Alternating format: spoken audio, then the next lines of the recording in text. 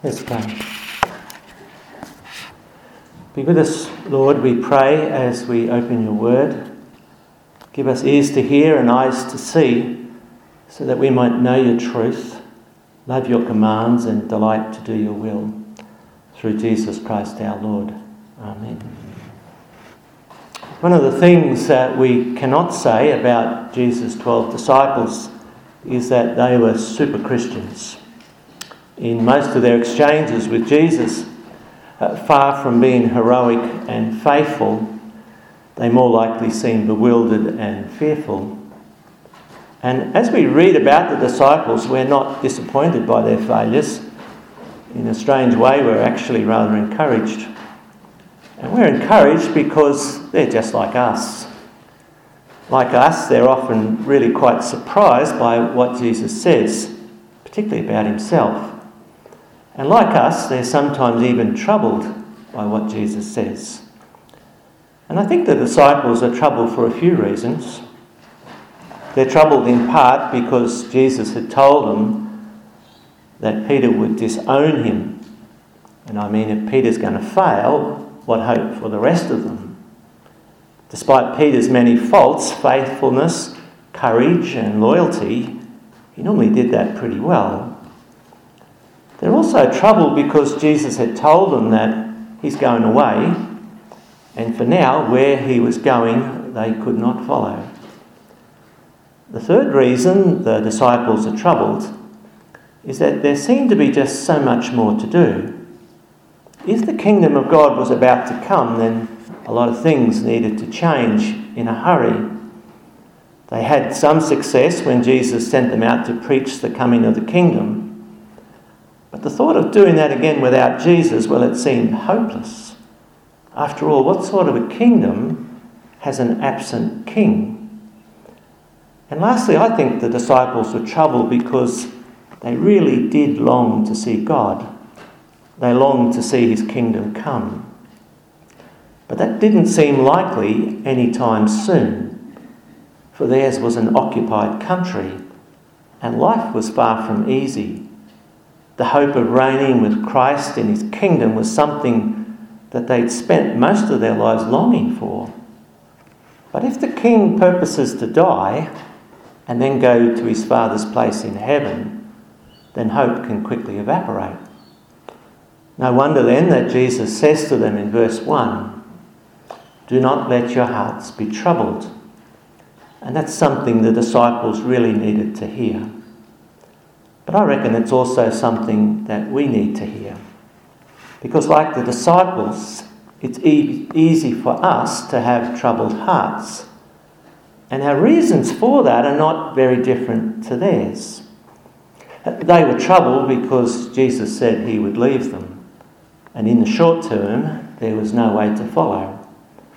And though we now understand better than the disciples did, we still make the same mistake when we think that the only thing that's real is what we can see and hear and touch. But what Jesus ultimately offers to his disciples, and indeed to us, is not just the promise of a future and eternal life. He also offers to us in the present the Advocate, the Holy Spirit, sent from the Father and in Jesus' name. And because he is God's presence, who abides with us and in us, he sustains us, as bread sustains the body and the vine sustains the branch. He teaches us and he gives us peace with God through our Lord Jesus Christ. And lastly, like the disciples, we're also troubled about how we're going to remain faithful until Jesus returns from where we can't follow. After all, everything around us seems to be travelling, well, not on God's highway, but on the my way highway. Not towards God, but away from him. Not through Jesus, but around him. And even though we often pray, "Thy kingdom come, thy will be done on earth as it is in heaven," it's hard to see where that prayer is being answered. Far from God's kingdom being built, It now seems to be crumbling around us. And just as God's Shekinah glory rose up and left the temple to be just a hollow structure that was eventually pulled down and destroyed, so too as God's Holy Spirit seemingly abandoned the Western world and left merely the hollow structures of Christendom, structures that are rapidly crumbling around us. And so, like the disciples, we can easily succumb to despair. Sure, we believe in God, but everything around us would tell us otherwise. We long for clear direction, we long for certain truth, and we want to live a life that has purpose and hope. But we don't get that from one another, and just having stuff gives us no lasting joy. Like Philip, we really do long to see the face of God. As he says to Jesus in verse 8, he says, "Lord, show us the Father, and that'll be enough for us." And it's here that we get another one of those really bewildering statements from Jesus. Have a look at verse 9. He says, "Anyone who has seen me has seen the Father." Verse 11, "Believe me when I say that I am in the Father and the Father is in me." It's like Jesus is saying, if you want to come to God, then you need to come to me, because I am God. And it's true. Have a look at verse 1. Jesus says, "Do not let your hearts be troubled. You believe in God. Believe also in me." And I reckon that's the antidote to bewilderment and despair. That's where we find the only way to God. That's where we find real truth about God. And that's where we find the fullness of life for now and into eternity. So a message like that, well, it's not only quite extraordinary, it's also really, really, really important. It's so important that I don't want you to miss it. It's so important, I don't want you to misunderstand it.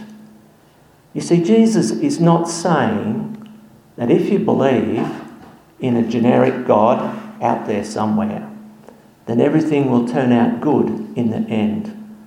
That's sentimental nonsense. That's the God of Walt Disney, who sang to us every week. Break out in song if you like. He says, "When you wish upon a star, makes no difference who you are. Anything your heart desires will come to you." That is just so sweet, but it's also just so stupid. Okay. For though it might be the desire of nearly everyone, it's also the experience of absolutely nobody. You see, Jesus is not saying just believe, as if the force of wishful thinking might turn fantasy into reality. Jesus is saying that it's not enough to believe in God simply by name. Even the great I Am, the Lord God, the God of Abraham, Isaac and Jacob, he is mighty to save. There is no question about that. But he doesn't even exist, let alone save, apart from his triunion with Jesus the Son and the Holy Spirit of truth, our advocate with the Father. What Jesus is saying is that if we want peace with God, then we need to trust him, no less than we would trust God himself.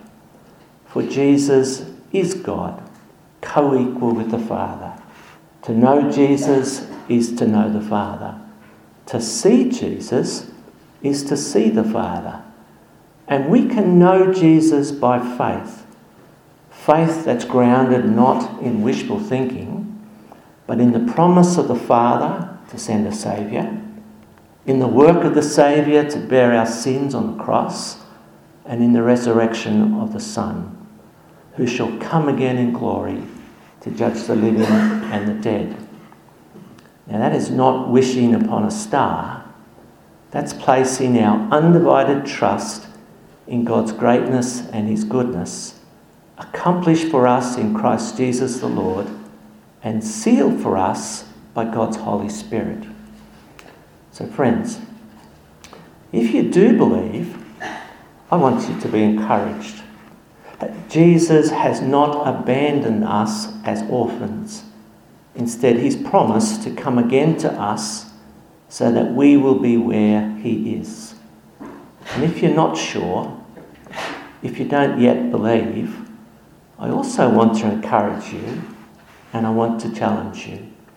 And the challenge is this: do not think that Jesus is just a helpful teacher giving general directions as you travel on the My Way highway. He's not like that at all. His directions are clear, his words are true, and he offers life to save us from death and judgment. He's not a policeman, he's a saviour. And he saves us from sin's curse by dying for us on the cross. And if ever there was a reason to turn around and go the other way, to go God's way, then I reckon that's it. Because God loves you, he sent his Son to die for you. And even though we do not as yet see him, we know that he's gone to prepare a place for us, and he shall come again to take us to himself. And as we wait, he leaves his peace with us. His peace he gives to us. He doesn't give to us as the world gives, by measure and by merit, but he gives to us by grace, fully and freely. So do not let your hearts be troubled, and do not be afraid. You believe in God, believe also in Jesus. Amen. We're going to sing now, and we're going to sing Immortal, Invisible, God Only Wise.